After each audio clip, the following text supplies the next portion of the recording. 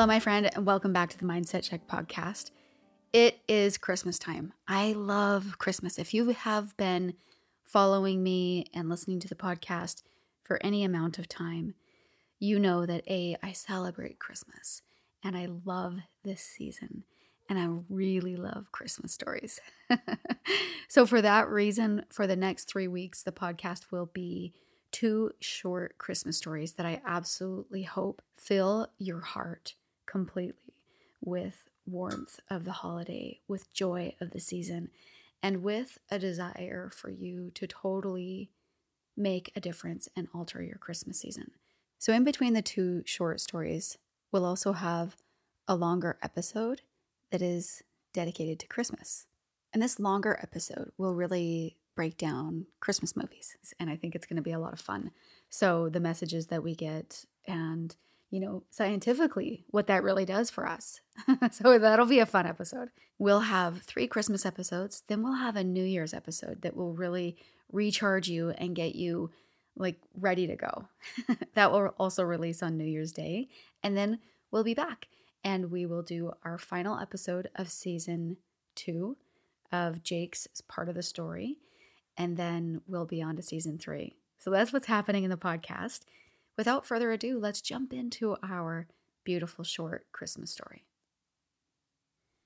Our story today is called The Man Who Missed Christmas by J. Edgar Park. It was Christmas Eve, and as usual, George Mason was the last to leave the office. He walked over to a massive safe, spun the dials, swung the heavy door open. Making sure the door would not close behind him, he stepped inside.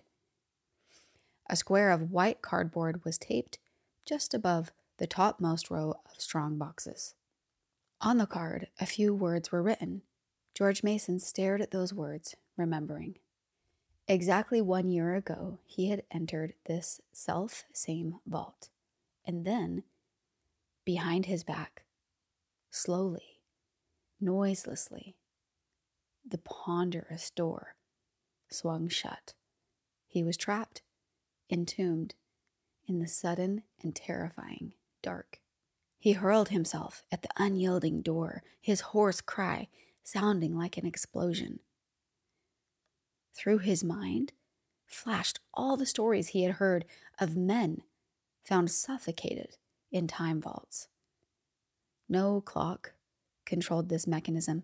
The safe would remain locked until it was opened from the outside. Tomorrow morning. Then realization hit him. No one would come tomorrow. Tomorrow was Christmas. Once more, he flung himself at the door, shouting wildly, until he sank on his knees, exhausted. Silence came. High-pitched, singing silence that seemed deafening. More than 36 hours would pass before anyone came.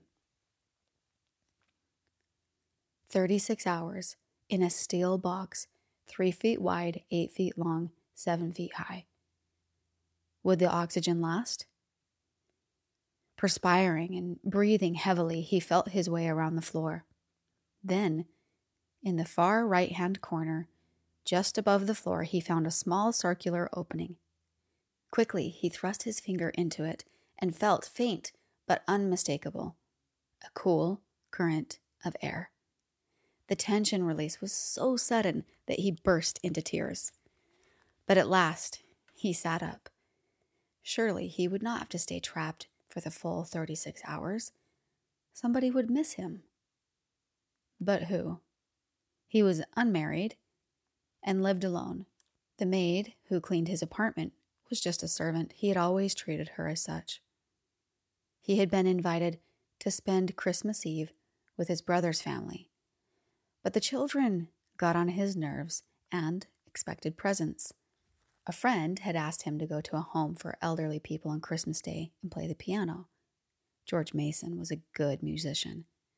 But he had made some excuse or other. He had intended to sit at home, listening to some new recordings he was giving himself. George Mason dug his nails into the palms of his hands until the pain balanced the misery in his mind. nobody would come and let him out. Nobody, nobody, nobody. Miserably, the whole of Christmas Day went by, and the succeeding night, on the morning after Christmas, the head clerk came into the office at the usual time, opened the safe, then went on into his private office.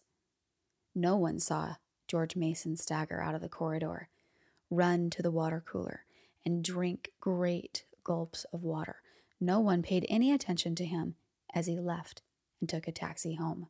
Then he shaved, changed his wrinkled clothes, ate breakfast, and returned to his office, where his employees greeted him casually. That day, he met several acquaintances and talked to his own brother. Grimly, the truth closed in on George Mason. He had vanished from human society during the great festival of brotherhood. No one had missed him at all. Reluctantly, George Mason began to think about the true meaning of Christmas. Was it possible that he had been blind all these years with selfishness, indifference, pride?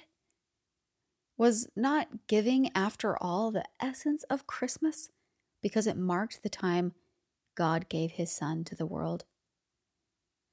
All through the year that followed, with little hesitant deeds of kindness, with small, unnoticed acts of unselfishness, George Mason tried to prepare himself. Now once more it was Christmas Eve. Slowly he backed out of the safe, closed it. He touched its grim, still face lightly, almost affectionately, and left the office. There he goes now in his black overcoat and hat, the same George Mason as a year ago. Or is it? He walks a few blocks, then flags a taxi, anxious not to be late. His nephews are expecting him to help trim the tree. Afterwards, he's taking his brother and his sister-in-law to a Christmas play. Why is he so happy? Why does this jostling against others, laden as he is with bundles, exhilarate and delight him? Perhaps the card has something to do with it. The card he taped inside his office safe last New Year's Day. On the card is written in George Mason's own hand, to love people, to be indispensable somewhere. That is the purpose of life.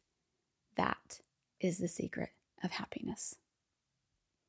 Okay, my friend, I hope more than anything that you see from this story that you create your own indispensability. Isn't that a beautiful, freeing, and courageous even thought? I hope that this story fills your heart and that it sets you on a trajectory towards a very beautiful and memorable Christmas. Happy holidays.